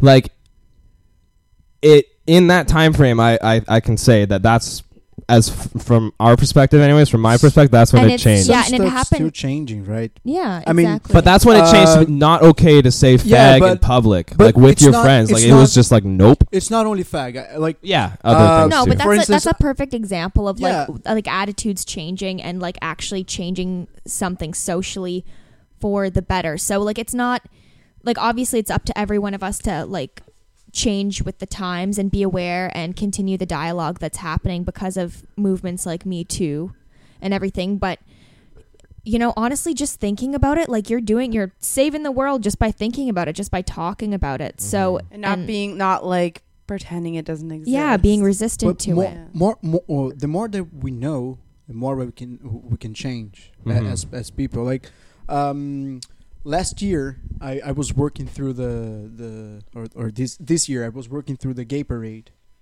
and man, like I understand all of that, and like it's important, the gay pride stuff, but I was so pissed off that like all these people, like what's the point and everything, and I was asking myself, you know, I mean I don't want to I don't want to be prejudiced about it, but man, I just want to work, and these people are in my way and everything. Okay, wait. Yeah. And then this is what we don't jump on people halfway through their points. And this year I was watching a documentary in Putin's blacklist, where they talk about the situation of gay people in Russia and how Putin are actually prohibited, like the homosexualism. And how these people came together in the gay movements there, and how important it is for them, the one day to have the gay parade and everything. Like how important that is to these people. I had no idea. Now they show me in this film how these people actually, a lot of gay people come to Canada, and they seek asylum from Russia because they cannot be gay there. They're gonna be and the government will reinforce the idea of people just hitting gay people in the streets. Yeah. And now I think about the gay parade and the day that I was mad, and I think it's so silly of me thinking that way, because of course I'm not being affected by homophobic people, so that's why I didn't quite understand. But when I see an example in a film like that, I can like still evolve, you know. So I think that a lot of what men can do is just like be open to new ideas and. Even talk when to you women. think, and and even, each other, man. Like we need to talk to each other. I think that's communicate. personally. I think that it's most important that we talk to each other. Like I don't ever remember having a roundtable conversation with like 4 of my buddies about this type of subject. And just Like, have you ever like done anything like this? Like, do you like feel bad about it? Like, safe space. Like, I'm not gonna like fucking turn you in or whatever. Like, well, maybe like maybe if it was really serious, but like. Yeah, we don't talk about it that like we talk about our like our sexual machismo openly, but we don't talk about like, oh, I did this thing to this girl, and I really feel bad about it. Like I think I crossed the line. Like I spanked her ass, or I told her why. I said I this wonder thing. why you don't want to say that stuff out loud to your friends. Well, we know it's wrong, right? I guess. Right? Yeah, that's true. Well, or like we don't want to be looked at. Yeah, it's embarrassing. You've done a bad to say thing. your weak points, like me right now talking about the gay parade and how mad I was because these people were in my way. Like it's embarrassing, like the thought that you have. It's also embarrassing for women who have felt harassed or who have like been assaulted. It's so embarrassing to talk about that because there's shame involved. So I just think, okay, well, it's your turn, guys. Like, well, yeah. So I wanted to bring that up a little bit. We kind of touched on it, but like men joining the hashtag or the fight. Like I guess a few things a bunch of stuff popped up alongside of it that was like hashtag I did it. That a lot of men just like posted on their thing of like, yeah, I participated in this. Or even participating in the hashtag Me Too, because men obviously experience this type of stuff as well, not to the same extent, but to the same to the same number, but to the same violence levels of course. But like as women women obviously started the movement. It's born out of this Harvey Weinstein and stuff like that. How do you as women feel about it being kind of appropriated, I guess, in that way, or like appropriated by men who have felt sexual assault or sexual harassment? how do we feel about them like stating it? Yeah, like joining the Me Too, because I hear a lot of things of like let women have something. Like why do you have to always speak up? Like why can't you just shut up and let us talk about Me Too ourselves? And I totally respect that, but even the sake of like the act of this show flies in the face of that. No, I appreciate that they would, if something's happened to them, I would appreciate them saying something. It's just more support in the movement, and I don't really think it's about oh well, this should just be for women. Like, yeah, a lot of like women started it, but I don't. Like, it's not going to hurt a woman if a man says Me Too, like it might make them feel more supported. It's more about the subject of sexual harassment than it is about men or women specifically. Yeah. And I think it's important to, like, I think if there's one bit of advice that I would give to anybody is just be aware of yourself, and if something makes you uncomfortable, whether it's like harassment or like if you see like a guy posting Me Too and it makes you upset, like I would encourage people just attempt to have a little empathy, maybe think about like just meditate on it, think about like why it makes you upset instead of just taking to the internet or like attacking somebody verbally and like, no, this isn't about you, this isn't your movement, this blah blah blah blah blah. Like, obviously, it's really personal, and the feelings are going to be really high about it. But just think about it for a moment before you put somebody down for being brave and coming forward. That's where the support comes in. That's why it's. And there's always going to be people that are. Yeah, there's always going to be people that are, upset or that belittle. Like there's people that are that belittle the Me Too movement in the first place. I'm sure. So, you they'll always exist. Fight them all. Yeah, they'll always exist. Like just Megan, going back to the restaurant thing, do you think that, for instance, a thing that could have happened is that if the manager of the restaurant, or if it is a guy or a girl, just like have all the waitresses together and have like, guys, if this and happen, come talk to me.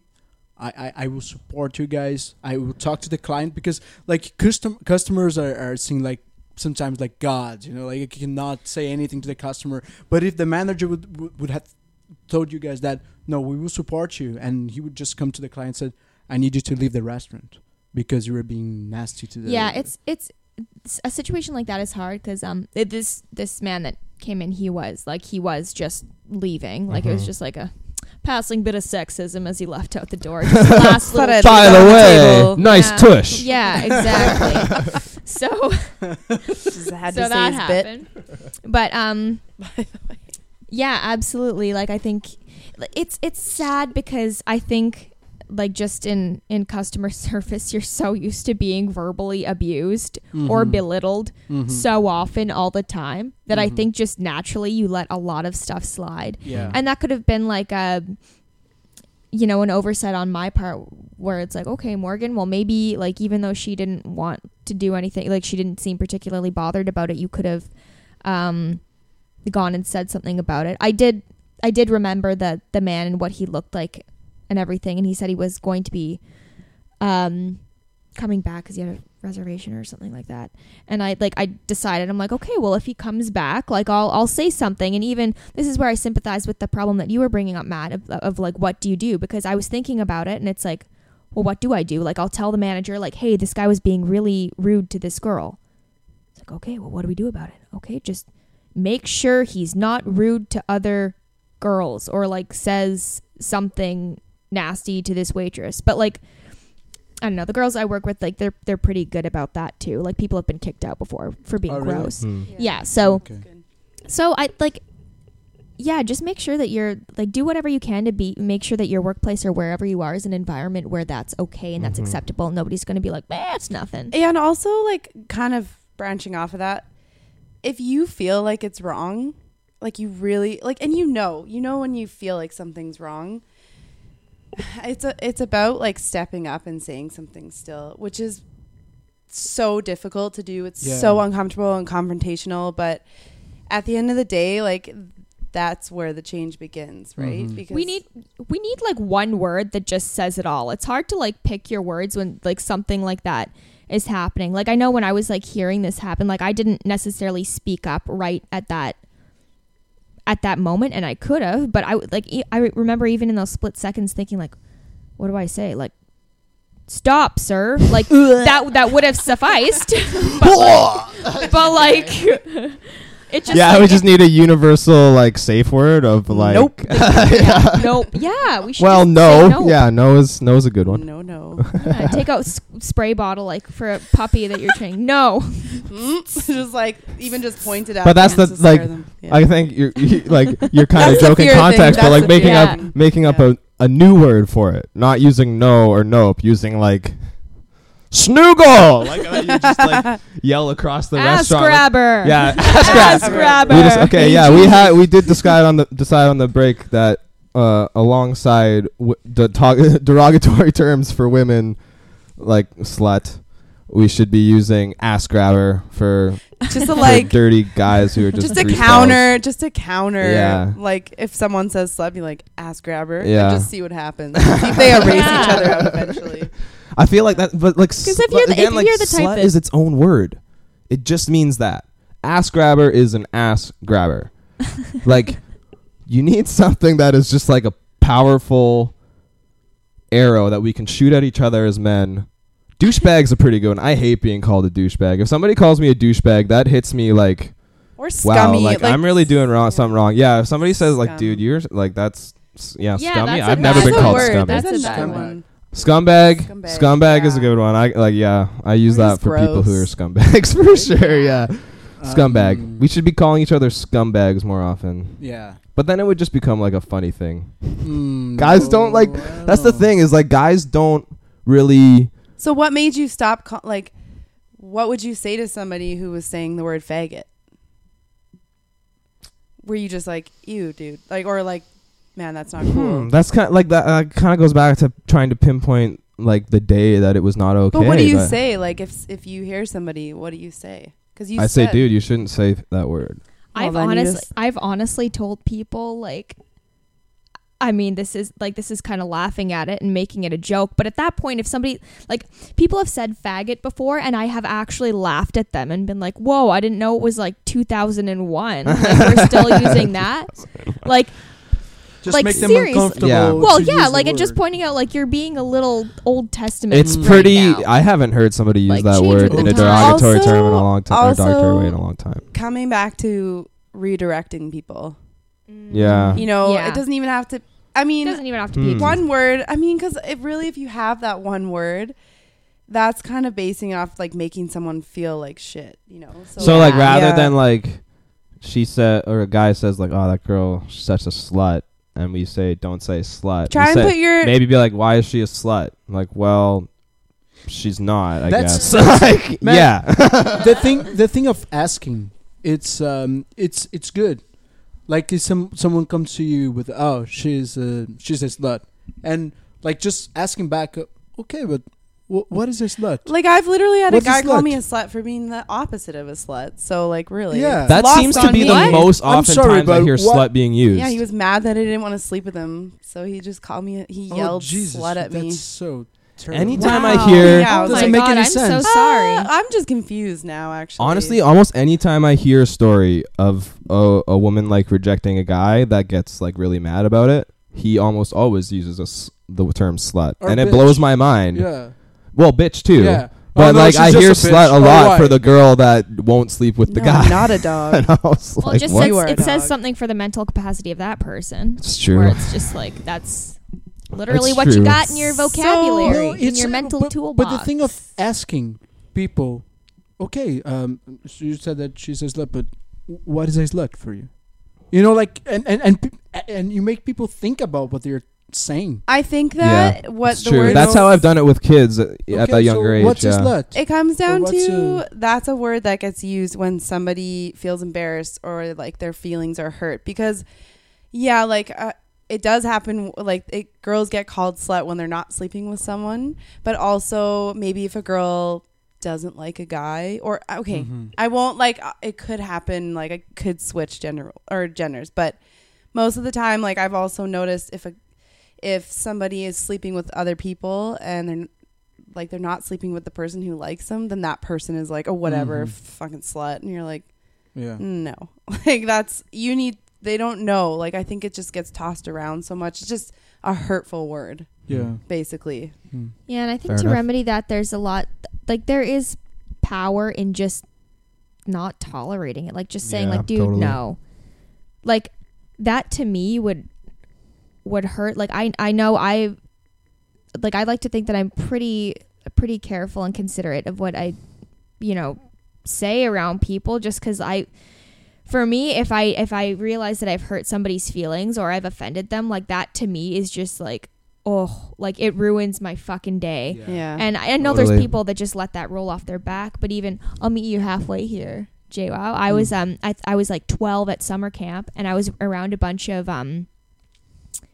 like we had like our summer camp group, and there was like a bunch of like guys or something. I think I was the only girl, and one of our like our camp counselor, we were walking somewhere, and these guys were using the word faggot or whatever, and they said something like oh, if you like dudes, you're like there's something wrong with you or something like that. And I just like without thinking, I was like, yeah, like just because I like nobody was talking to me. And then I remember our camp counselor was like, no, there's not, like very sternly. And I just remember that, like, I'll never forget that day. Like that shook me to my core. And I'm just like, wow, I'm never going to like just blindly agree with somebody when I don't believe that, because like, holy shit, that like I felt so ashamed. And that's like, it's for agreeing. That makes me happy that counselor said something, because I agree. Like, there have been times where you're talking and you could be with your friends and they shame you. Like, it doesn't happen as much anymore. Like, my group of friends are pretty like progressive, and they understand this, and we've all grown together in it. But like, when I was younger, I remember it was the same thing. You're like, yeah, totally, because you're scared of getting shamed for standing up for or somebody. you're just lonely, making a connection, like, you know. Yeah, like you want friends or something like that. And you're like nervous. Like, So there's a whole You're bunch of nervous. factors that come into play. So like something as simple as just saying no, or saying like, nope, that's not true, or you see, shame is a blessing sometimes. Yeah, it is. Because it's a feeling that yeah. is a feeling that you cannot deny that you're feeling that, even to yourself. You know, like you said it, like you felt ashamed when, and you're never gonna forget that. Yeah. I felt ashamed to myself, and I didn't say that the gay parade story to no one. But even when I'm saying it, like when I was watching the film, I was like, oh, dude, I'm such an idiot. And nobody's a saint. Nobody's a saint. Like we all make mistakes. have. So we should be like open to just like adjusting and righting those mistakes, and like it's okay to feel that shame and change your ways a bit. And another thing too, another emotion that's good to feel, like kind of branching off of the shame topic, is feeling angry. Like one thing actually that I learned in my training was there's two types of anger. There's like constricted anger and there's expansive anger. And I think when you hit that expansive anger, you're just like, you actually feel more open and you can tell the difference. So like if you feel contracted anger, your muscles literally will contract and you'll kind of like almost curl up into a ball. But if you're expansive and you're like standing up straight and you're ready to say how you're feeling, or you know, tell somebody that what they're saying is wrong, then you should go with that. And that's an important thing to notice, the difference between those two. Yeah, I think those feelings are ultimately they are a blessing, and we should use all of this in our favor. But one thing is that we as kids grow up in a society that oppresses our feelings. You know, you cannot feel angry, you cannot feel that, you cannot feel totally. So whenever they see someone that they can take like and do bullying, that like for me that's why bullying happens, because you cannot be angry at your house, you cannot do that, you cannot do this. So you see like a kid that you can actually have power over, and like everything come out to that kid. That my friend was telling like that girl that was bullied, and she was from like a different method of teaching. That was happening. Like the kids were really mad, and they like an excessive anger that they couldn't do anything with that. They found someone. Yeah. But it didn't work. Like luckily it didn't work because she was prepared to deal with that. But I think bullying is that.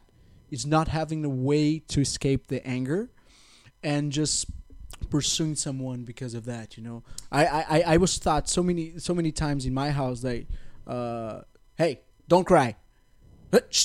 Don't cry. And like what that's terrible. You should allow a kid to cry, you know, like you hit I remember like my parents are nice people, but like the way they educate is just totally like, different. It's kind of crazy because they will hit you and say, "Don't cry." That's what are you doing? You know, like they're associating it with fear or pain, so that but you cannot even cry.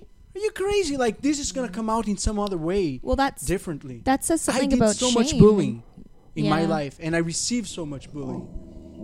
Yeah, I'm sorry. Boris. Boris doesn't like the bullying. No. Yeah, I'm sorry, Boris, but that's the truth. Right. It's okay, buddy. Yeah. We agree with you. Yeah, well, I think that like it kind of goes back to kids, and Olivia and I talked about it quite a bit. Like kids growing up today are dealing with totally different dynamics than even we did, as far as like sexuality and gender and stuff, and like, you know, it can be like the way I am with my guy friends is very physical, sometimes like homoerotic, and like, you know, you not like in a totally those things, not physically homoerotic necessarily, but like you say Except jokingly stuff to each other that would definitely be considered like sexual harassment by any other stretch of the imagination. Like, oh dude, you look so fucking hot today. Oh fuck yeah, I want to smack that ass. And so like we talk to each other like that. Girls kind of do that to each other too. Oh, Right, sorry. right, yeah. But So like those things, Yeah. because I think men of our generation are more open than our like dads would have been about being like, our dads and uncles would have never been like, oh, those are nice jeans. Yeah. And I would like to smack that ass. yeah, exactly. Like we're just more open about Like, our no. own. We're more, I guess, secure with our own You don't say sexuality, maybe, and like stuff. Like, anyways, They look it's beside very the point. So now these kids, they're kind of growing up in what are being told supposed to be looking at as like a almost genderless society, right? You know, it's this fluid thing. Sexuality is fluid. We shouldn't be casting people out because of these things, which is obviously true. And in that same light, it can be confusing where the line is for, like, let's say a 13-year-old boy who would maybe tackle and tickle his buddy on the soccer field, and now would maybe tackle and tickle a girl on the soccer field, because we're saying like, well, you shouldn't see these lines between genders and stuff, and you should play with girls and you should play with guys and all stuff, and that's all true. And so it could be confusing for a young kid to understand what the line is between playing with a friend that's a girl, possibly ending up sexualizing her by accident, like, because you're playing with her as you would a guy. Step in, then parents. Well, this is stuff out on school field and things, though, right? Yeah, but I mean, if that's the case, if it gets serious, their parents are going to hear about it. Well, maybe not necessarily if the girl doesn't, like, it goes back to what JWoww was saying about, you know, the transgendered teacher, and how everybody was like, all the parents were upset about it, but the kids weren't. Like, maybe the girl was like, well, he's just tickling me, but now both kids have, you know, the adult society coming down on them, being like, no, you shouldn't tickle her, that's sexual harassment, and you shouldn't accept it because it's sexual harassment, which, you know, it could be or it could not be. I think the answer lies in just, again, like, redirecting and educating and, like, making them understand, like, why, like, if like, let's say this is in this scenario, like, the girl didn't really see anything wrong with it and the guy and girl are friends or whatever, like, just educating, like, hey, you, like, just so you know, you cannot, like, do that, la la la, like, just educating without instilling too much of that, like, accusatory blame. Yeah, like you're shaming suspended and you're suspended and you can't be friends anymore and you're a rapist. That's a big like, thing in the Montessori method too, is explaining everything. And it gets tricky because you have to explain it in terms that a child would understand, but it makes a huge difference. Like, I've seen it from my own eyes, how much of a difference. And they set up what's called a peace table. And from a really early age, they'll have the children sit across from each other and try and talk it out and tell each other how they're feeling. And also another point on that is, you just can't generalize. Like, there's no general answer for that, because, again, it's on an individual basis. Like, every situation is different. They could have been friends. They could have been, like, you know, he could just be a kid that kind of teases her all the time, and they could see it totally different, like, in different lights. So you have to take it each situation at a time, and the answer is still the parents need to be there to explain that, because whether or not they're seeing it at school, they should be learning about it at home. But that's the thing. Yeah, but, like, you can't control what kids see at home. So, like, shouldn't it be more, as a society, shouldn't we be putting into our education systems more, not power in the hands of the teachers, but just, like, respect for the teacher-student relationship, as far as, like, you're their parent and you're going to teach them their sensibilities, but there are, like, moral standards of our society that we need to instill in this kid. That's an age-old problem, because there's always going to be people that, like, are not fit to be parents. Yeah. Or that are going to be teaching their kids, or have different values that are not in line with today's society and progress. Like, there could be teachers that aren't fit to be teachers. Exactly. Yeah, so I mean, it's tough. I mean, it comes down to, like, the idea of, like, well, your manager saying, hey, if you ever see any sexual harassment or assault or whatever, you know, let me know about it, and we'll tell that person to leave right away. But if that manager is also committing sexual harassment or assault on you, but what do you do? Not only the manager, but like the soccer coach. Yeah, whatever. Everyone should take a part on that, because I think it's almost as bad as committing the harassment. It's allowing it to happen. Oh, it's definitely within the same realm possibility, or same realm of. So a coach see that, I don't know, say hard. anything. He's what is the word? Connivant. Complicit. To the situation. Mm-hmm. The manager sees that, and he doesn't say a word. He's just doing the same thing, like he actually, his action is just like saying, yeah, it's okay. It's hard because you really can't control your environment. I think all we can do is maximize this sounds really heady and culty, but maximize your positive interactions that you put out into the world. Like, you're not going to change everybody's minds, but just maximize the amount of times you can be a decent person and educate somebody else. Like, maximize the amount of times that you stop something from happening. Like, you can't fix everything, but just like, that's, if we all just try to do like a little something, it really does. It'll help to change the social climate a lot, and that'll, that's true. Simplifying it. But I mean, I think at this point it needs to be, the solutions need to be simplified a little bit, because it can seem like a huge overwhelming problem, and people just give up, or they get discouraged, or they don't want to have these conversations because they think, well, it's hopeless. And I was going to say too, like,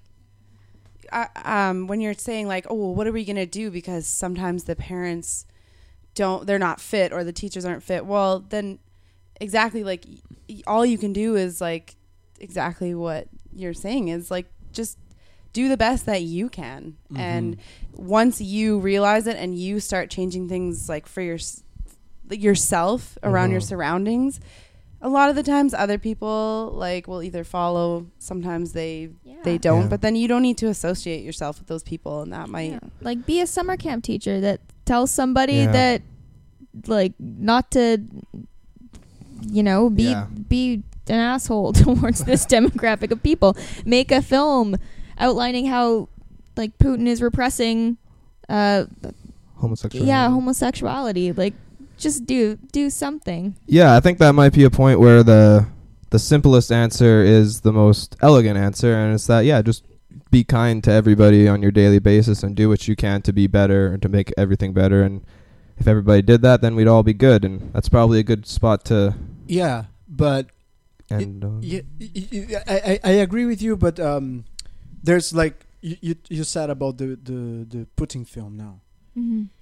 You cannot. The only thing that you can do is you can do the film, but the people watching have to be open to new ideas. Right. You know but if I you mean? do, like, I think you have to meet halfway. People have to be open to change their minds, and you have to be willing to do a work that could possibly change people's mind if they were open. Right, but you can't control other people's openness. So you're, as a person, you can't worry about whether or not your whole audience in the theater is going to absorb your message. You have to be absorbed in the idea, like, if only one person in my audience gets the message, if you only then touch it's worth one, it. It's true. These other people can. But some people don't, like, that's what I mean, is like some people see escalate. Some people see futility in that. They see like, well, it's like climate change. Like, well, why do I need to recycle? Everybody else is doing bullshit. Like, why do I need to, worry about sexual harassment? Everybody else is doing bullshit. Like, I'm not saying that's the right attitude.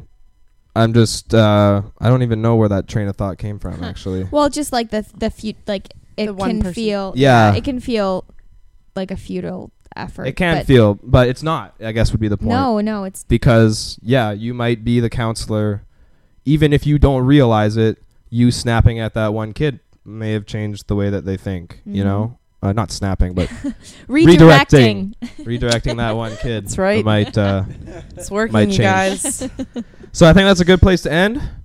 I know it's a great conversation, but JWoww, I think you got to get to your real job. Oh wow! Got to pay those bills. Yeah, and sure. I mean, we got to go about our day here, and everybody else does, and we've been rambling a lot. So important rambling. Important rambling, and I think we could talk about it all day, but hopefully other people that's listening will take their own conversations with their friends and families and plant the seed. Mm-hmm. So we thank you, Morgan and Olivia, for joining us today. Thank you. Of course, thanks. JWoww, thanks for actually showing up this week. Well, thanks, man. It was tough to be in Mexico. We're glad you got back he from even your brought deportation. treats and coffee. Yeah, that's true. We really appreciate that. So yeah, that is again. We are signing off on the Slack line. And thank you for our 2,000 listeners that are out there. Yeah, thank you very 2,000. Oh, I think that's a little high. Okay. Dang. Yeah, well, maybe it's 26.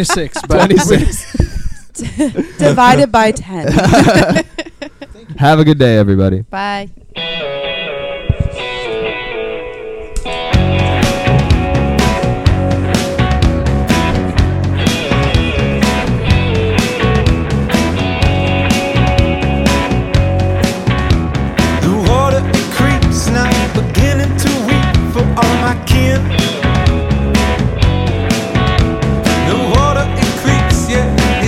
So